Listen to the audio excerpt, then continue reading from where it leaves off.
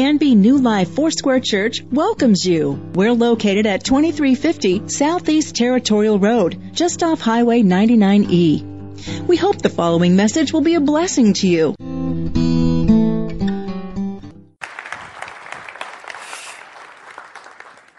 By the way, your husband is going to men's retreat, so you can. I will be there. That'll be good. Annette and I have been away from each other for the last week, and so last night was the first time we had actually reunited, and so most of the sermon last night I was just looking in this direction. And if I do it again, please forgive me on this side, okay?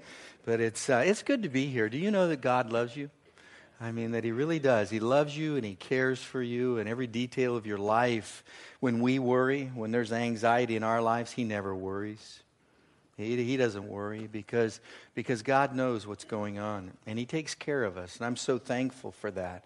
Today I want you to do this with me. If you would open your Bibles to Romans chapter 8, we're going to continue our series, Breaking Free. You know, Romans chapter 8 is where you turn when you're struggling with some of life's most difficult questions. And today we're going to look at one of the most well-known promises in all the Bible. When I was in college, there was this new phenomenon on TV on Monday night. It was called Monday Night Football, which kind of gives you an idea how old I am. And I was on my way home from work, and every Monday night, my buddies and I would get together in one of the dorm rooms that was chosen ahead of time, and we would watch a TV that had rabbit ears and tinfoil wrapped around it, and so we would watch Monday Night Football. On one occasion, I was coming home from work and turned on the radio, and on the radio was the game, Monday Night Football. And so while I was processing all this, thinking, my goodness, it's on the radio, and it hasn't been on TV yet. So when I got into the room where we were watching this game, my friends didn't know I already knew the outcome of the game. They didn't know they didn't know that I already understood all the details of the game. They didn't know it was happening live. And so I thought I would take full advantage of this. I thought that I could probably look really good in their eyes, and so partway through the game, I told them a play that they were going to run. I think they should run this play. This would be a great play. Sure enough, they did. My buddies thought, this guy is incredible. He knows what he's talking about. And as the game went on, I even predicted the score at the end of the game. I told them the score, and when they saw that, they were pretty amazed because I knew what was coming. And there's this sense that it can be more enjoyable to watch a game when you already know how it ends.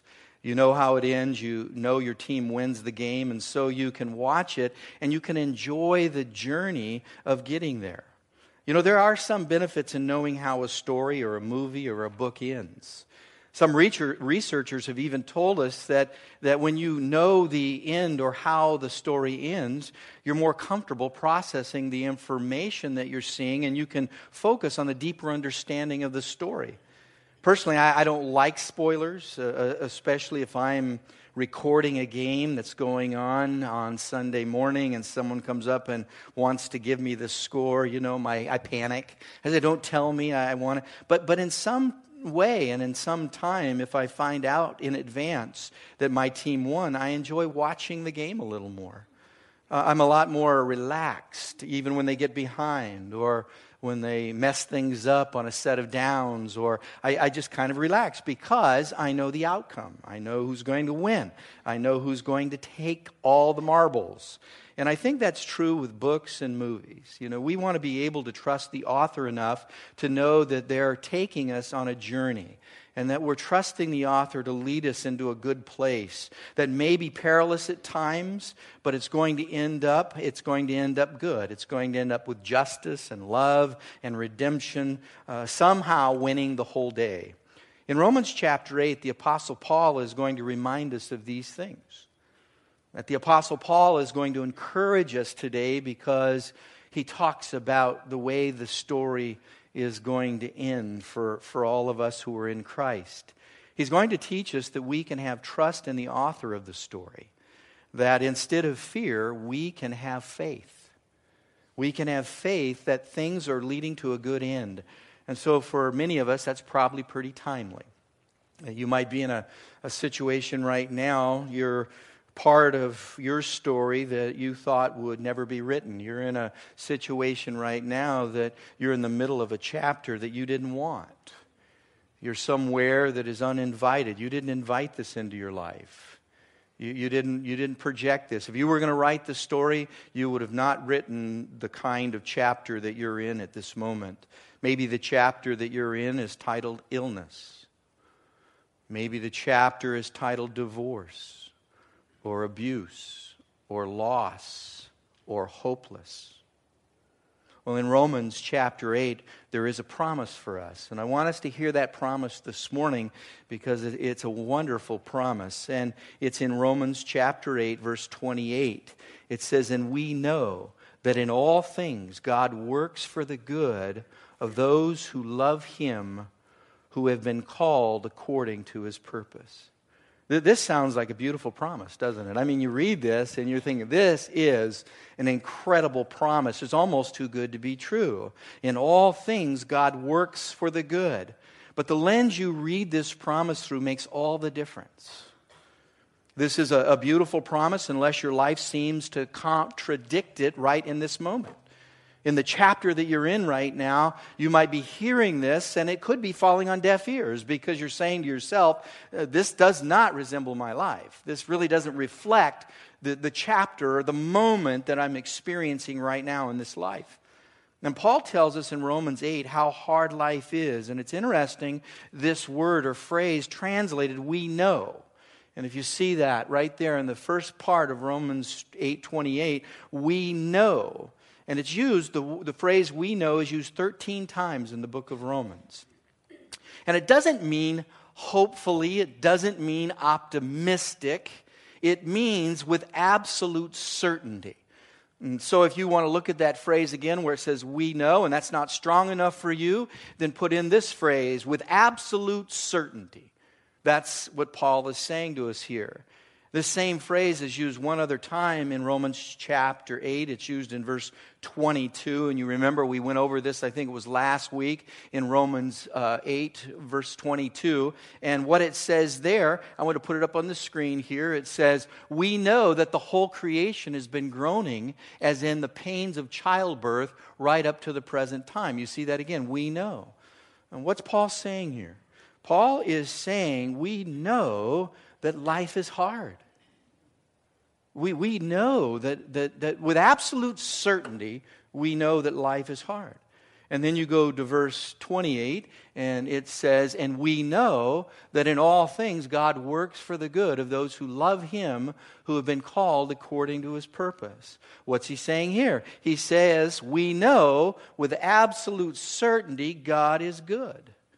We know there is no question life is hard, but we know absolutely God is good. And putting those two things together sometimes is difficult for us because they seem like they're on the different ends of the spectrum, don't they? That you're going, wow, life is hard and God is good, but I'm having a tough time putting these together. How can I put these things together? Well, one of the things that we need to understand is we want this promise to say something that it doesn't say. I mean, I've heard this interpreted before, and we look at this and we have our own ideas of what this means because it is a promise to us. It doesn't say that if you love God and you're called according to His purpose, that everything that happens to you will be good. It doesn't say that. You can't make it say that. But many churches teach and believe, and so do many people, that that's the case. That if I work and I do good, bad things won't happen to me. Well, let me say this, that's found nowhere in the Bible. Nowhere in Scripture does that say that's the way our life is going to be. That is the way the book of our life is going to be written. It doesn't tell us that there. Instead, we're told to look for God's good purpose to come out of life's hard pain. That's what we're told. And there's a difference between reason and purpose. That when someone goes through something difficult in life, we want to say, well, there is always a reason. You know, we want to comfort people. We feel that we want to say something to them and say, well, there is a reason. We want to say there is a reason for everything, but God doesn't always have a reason, at least not reasons that are told us. The reason may be that sin is there. Sin, that's the reason. We live in a fallen world. That's the reason. we've fallen to become victims to circumstances that we couldn't control. That's the reason. God isn't always in the reason formula. Listen, God may not have a reason, but He always has a purpose. And that's the thing that we get a hold of today. That's the thing that we need to understand. And these are two different things. They're very different, reason and purpose. Reason looks for a because. It wants the answer to the question, why? You know, if this happens to me, and you've gone through this, I've gone through it. Something happens, it's unexplainable. Something happens that's very difficult in our lives. And what we say is, and what we ask is, why? And I understand that. That's kind of a natural thing that we do. We just say, well, why did this happen? This happened because of this or that or the other thing. But purpose gives us the for. Reason wants to have a logical explanation, to make sense out of something that has happened. Purpose offers us a hope that whatever happens, God can still work for good. That is purpose. A few examples in Scripture. If you've ever read this story in the Gospel of John chapter 9, the first few verses, there's a blind man who's been blind since birth that's brought to Jesus by his parents. And one of the first questions the disciples ask is, why? I mean, why is he blind? Did he sin? Did his parents sin? Did his grandparents sin? Did he mistreat his donkey? You know, what happened there? You know, I mean, that's the way we go, isn't it? That's kind of the way our head goes, is we want explanation. We want to know the because. We want to know the why. And Jesus changes in John chapter 9, He changes the focus of why it happened to what God was going to do through this. Because if you remember, Jesus almost appears that He didn't even hear the question. He doesn't even hear it. He just moves on and He says, basically, what's happening here is to give God glory. There's the purpose. With what's going on in this man's life and in his family, it is to bring purpose. Not reason, but it's to bring purpose. It's a different way of looking at things. Trying to answer the question why can be, and you've gone down this rabbit trail, it can be very futile. And it can leave you empty even after you know the why. Because we're never satisfied. We're never satisfied. We'll get an answer to one why and we want 10 more whys. And the journey goes on, and guess what? You go crazy. I mean, it keeps spinning around in our heads, trying to put the whys together. So even if I knew why, would that satisfy you? I think the answer is probably not. No. Every now and again, Annette and I will sit down and we watch, Funniest Home Videos, and it's fun. We like to laugh, and there are those, certain clips in there where someone's just doing something crazy, outrageous, stupid. They're like taking a bike over a cliff or that kind of thing, and that's the only time in when we watch that Annette she'll cover her eyes. She goes, "I don't want to watch this," and they do it. She goes, "Why? Why do they do that?" And I don't know if there's an answer to that. I really don't know. Stupidity, I don't know.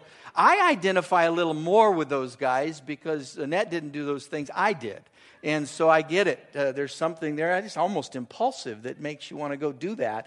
But I don't know if there's any answer to the question why. Purpose says, this has happened, so God, how will you work this for good?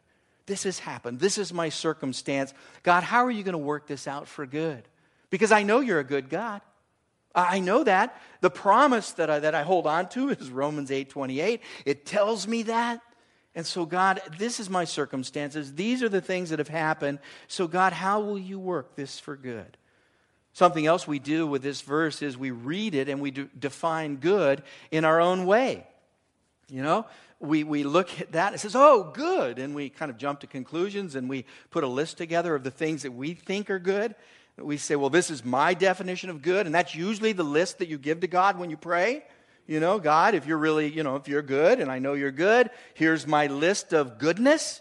And so would you go ahead, God, just check them all off and then just go write down my list. The problem with that is your definition of good is not always God's definition of good. And sometimes those lists, his list and your list, they have a hard time reconciling. They really do. God works for the good, and we have our own ideas what should and shouldn't happen to us. We would say things like, well, if God is working for the good in my life, if He's really working for my good, then the Seahawks are going to win the Super Bowl, because that would be a good thing. We apologize to the New England fans, but that's a good thing. We think, wow, that's what would be good to me. That's my definition of good. If God is working for the good, what's it about, really? And when we put our list together and we really look at it and we're honest with it, the list that we put together often of our definition of good is a lot of times it's about my immediate and temporary pleasure. It's how this works for me and how this will satisfy me. And that's how we tend to define good. So how God defines good isn't always our definition of good, because we have different definitions. So what I want to do is I want to kind of show you a process of goodness, of how God looks at good. And when He looks at good, these are the things that He recognizes. These are the things that He sees. And it's just down a few more verses. It's in Romans 8:29 and 30. It says, "For those God foreknew, He also predestined to be conformed to the image of His Son, that we might be the firstborn among many brothers and sisters. And those He predestined, He also called. Those He called, He also justified. Those He justified, He also glorified." Now, there are a lot of words there that can be kind of theological words. They can even sound a little churchy when we look at them. What I want to do is clear up those words for you so you know exactly what these words mean, and you'll recognize how they're attached to God's goodness. That this is really what we've heard here is the expression of God's goodness, His definition of goodness. Here's how He defines good. The first word is foreknew, that God is all-knowing. God doesn't see the world and circumstances like you do. He doesn't see the world and circumstances like I do. We see everything with a beginning, and everything has an end. God sees the whole. He sees all at once. He lives outside of space and time. He's not confined like we are. We are incredibly limited beings because we live in this box called space and time. God doesn't live in that box. It does not restrict God. And we don't understand that simply for one reason. We're not God. We don't understand this at times. We don't live outside of time and space. The prophet Isaiah said something really interesting in Isaiah 46, verses 9 and 10.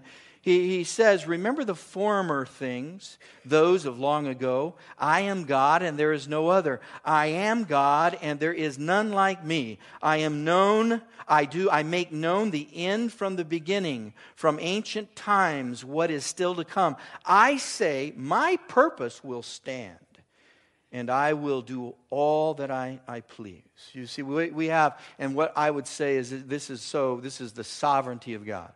This is how God really works. So what does that mean to me? I mean, what does this have to do with my story? What does this have to do with the chapter I'm in right now, with maybe not a good label on it? It doesn't have a good title, and you're looking at it. Well, how does this affect the chapter I'm in that's titled divorce or loss or hardship? How does this work? Well, the way it works is this. It means that you're never in a chapter in your life where God says, "Wow, I didn't see that one coming."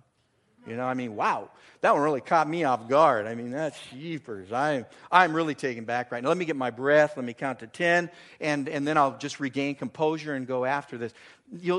That's not in God's vocabulary. It's not in His language. It's not in the way that He thinks or works in your life. He's not surprised by anything that you go through. He foreknew. He knew it. God's not surprised where you are right now. Whether it's self-inflicted or whether it comes from outside circumstances, He is not surprised. God is not taken back by where you are today. And I want to say this and say it loud. It's in two words. He knows.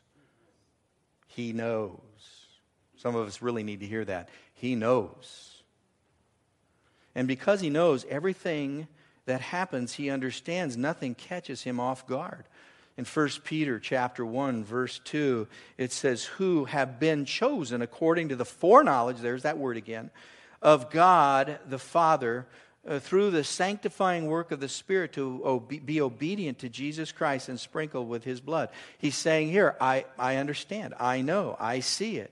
God knew you before you chose to follow Jesus.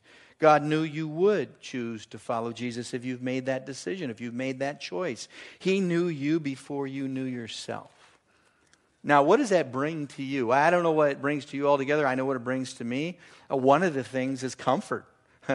Well, wow, there's someone in charge here. I mean, when everything looks chaotic, when everything looks out of my control, when things aren't going the way that I define good to go, and I'm going, wow, what's happening here? This is really driving me nuts. What we can say there is we can have comfort because the one in charge knows, the one who has ordained your path, the one that has foreknown this, he knows. And for me, it's comforting. Isn't it comforting when someone knows, when you have friends in your life, they really know, the details of your life, and they're walking with you, they encourage you. That's what God's doing here. That's the reason we have the Holy Spirit. One of the first labels given to Him is what? He's our comforter. Why? Because He knows. Sometimes people don't even have to say anything to you. If you're going through a hard time, they don't need to say anything. They just need to be there. You know they know, and there's comfort in that. That's huge. Here's another word you should understand. It's the word predestined. We've heard that kicked around. It's one of those things you see in your theology class. But God's predestination is based on His foreknowledge. That because God foreknew, He was able to predestine everything that has happened to us. Now, He doesn't say here He causes everything to happen to us. That's the difference. But He knows everything that happens, good and bad. He knows. So that everything that happens to us will do what? He says here, everything that happens to you when you're in Christ, good, bad, ugly, it can do this. It's designed to conform you to the image of Jesus Christ. Don't lose that. It's designed to conform you. So here it is. The circumstances you're in right now, however horrendous they appear to be right now, however good they might be right now, all of this is designed to conform you into the image of Jesus Christ. That's what it says here. He uses everything. And this is what I love about God. There is no wasting your pain. He's not messing with you. Whenever you go through something, the pain that you deal with, He doesn't waste that pain. We may, but God doesn't waste that pain in your life. He makes it count. Why? To conform us to the image of Jesus Christ. Not that God causes everything, it's that He causes everything to work together. He's a redeeming God. You need to understand this. He's a redeeming God. He takes our slip-ups, our failures, our weaknesses, our brokenness, all of those kinds of things, and when we surrender to Him, when we're in Christ Jesus, it tells us that He is a redeeming God. He'll do that. The next word is the word called. This is the idea here that we don't get to take credit for coming to Christ. That's what he's saying. It's His Holy Spirit. It's His Holy Spirit is the one who has opened our eyes. He's extended the invitation. He has made a way for you when there was no way. You can't do that. I can't do that. The chasm is way too wide to jump. We can't get to the other side. We can't find God on our own. The Bible says that even when we were enemies, Christ died for us. And yet while we were sinners, Christ died for us. Listen, those are polar opposites. I mean, enemies, we're talking about a long way away, but now I've been brought near by what? By the blood of Jesus Christ. My life has been reconciled. He reached out to us when we were still sinners, when I had no ability to do that on my own. It was the work of His Spirit in me. I'm called. The next word is the word justified. This is how Jesus makes us right before God. Because of the sacrifice of Jesus Christ, I can stand before God without blemish or without fault. Not because I earned it, not because I deserve it, but Jesus paid for it with His own blood. That's why. The next word, and here it is the word glorify. And Paul says this is the final chapter of the story right here. See how he's walked you through this? He's telling you a process of what he sees as good. Now he comes to the final chapter of the story, and it is glorified. This is where everything is leading to this chapter in your life, and the title of that chapter is Glorified. And this is the chapter that never ends. So whatever chapter you may be in right now, whatever label is in the chapter of your life right now, it's this chapter that God intends to get you to. That this is the chapter called and labeled Glorified. If you're in Christ Jesus, this chapter is called Glorified. That's where you're headed. It's where it's going to end up, and that's good news. You can trust the author on this. This is where he's leading you. And that's what Paul is saying. He's saying, God knows the story. He knows your story. And you can trust the author that you're being led to that final chapter that says glorified. And so we have this confidence. We have a faith instead of fear because we know how the story ends. Paul uses the word glorified here, and I want you to notice how he uses it. He doesn't use it in a present or a future tense, nor a present tense. He uses the word glorified in the past tense form. What does that mean to me? What it means to me is because that's the confidence he has that the chapter is already written. That it's that sure. Absolutely certain, absolutely confident that the last chapter in our life is called Glorified. Let me give you a few quick takeaways this morning, and this means that God is going to work all things together for our good to first, and the most important one of these things here that we need to know is to draw us closer to Jesus. That God doesn't waste your pain. I love what 2 Corinthians chapter 7, verse 10 tells us. It says this, godly sorrow brings repentance that leads to salvation and leaves no regret, but worldly sorrow brings death. What is he saying there? There are things that you're going through right now that bring godly sorrow. What does that do in our lives? It leads us to repentance. It draws us closer to Jesus. Many of you, and I've talked to many of you, and I've heard stories that many of you would say that what drew you closer to Jesus was one of the worst things that ever happened to you. The thing that drew you close to Jesus is when you heard the word cancer, or you heard the word fired, or you heard the word broken. And it was that sorrow, that hardship that drew you closer to Jesus Christ. And once that's happened in your life, that you would say that one of the most difficult, worst things became one of the best things because in that chapter you met Jesus. In that chapter that started out with this title, this thing that is uninvited in your life that you didn't plan on, is the very chapter that you find Jesus, that you've drawn closer to Jesus. Wow. And you say, well, it was one of the worst, bad, ugly things that I'd ever gone through. I wouldn't wish this on my worst enemy, but I'll tell you what, I wouldn't trade it for anything because it's there in that chapter. That's the chapter I found Christ. That's the place that I drew closer to Him. God can redeem anything. He can redeem us.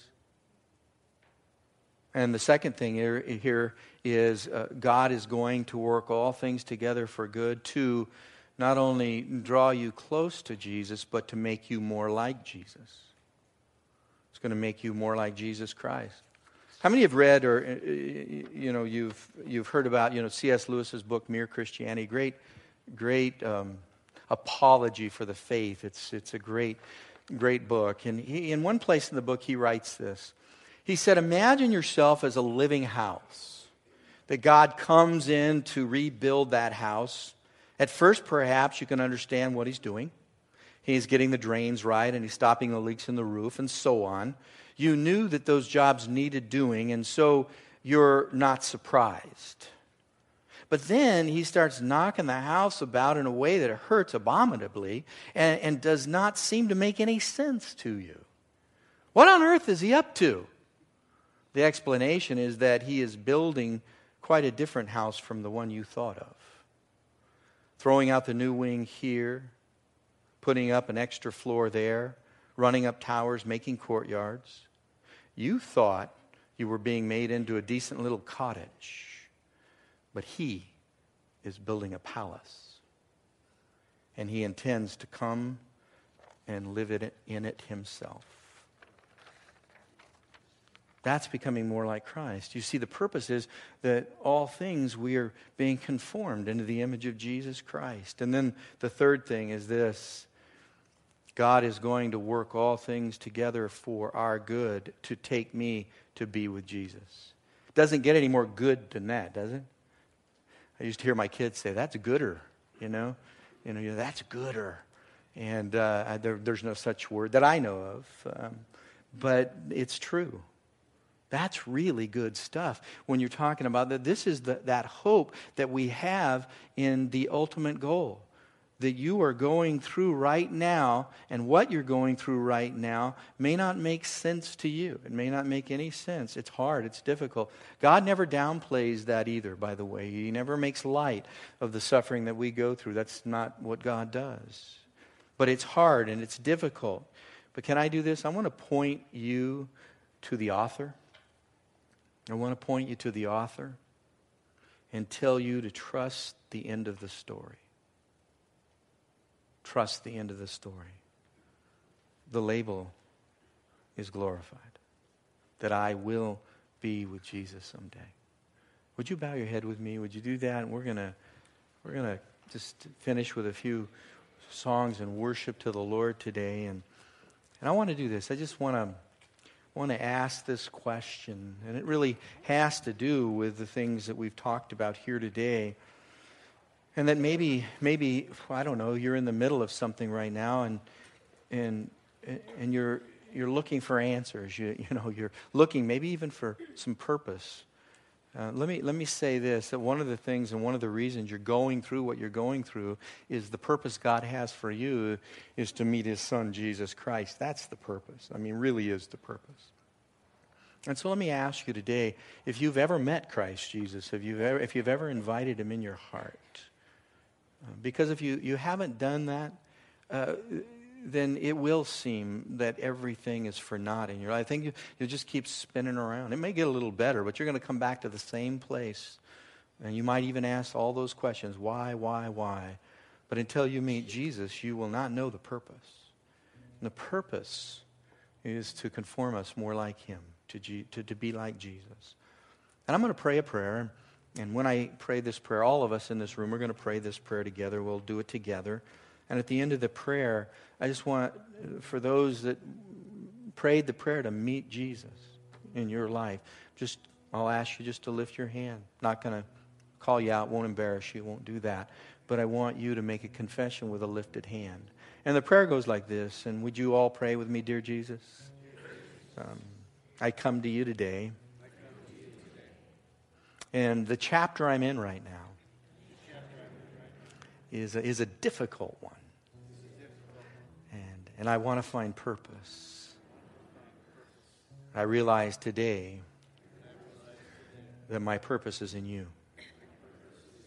I want to know you, and I want to be more like you because you're my Savior. So today I confess with my mouth and I believe in my heart that you are my Lord and Savior. Come and live in my heart. In Jesus' name.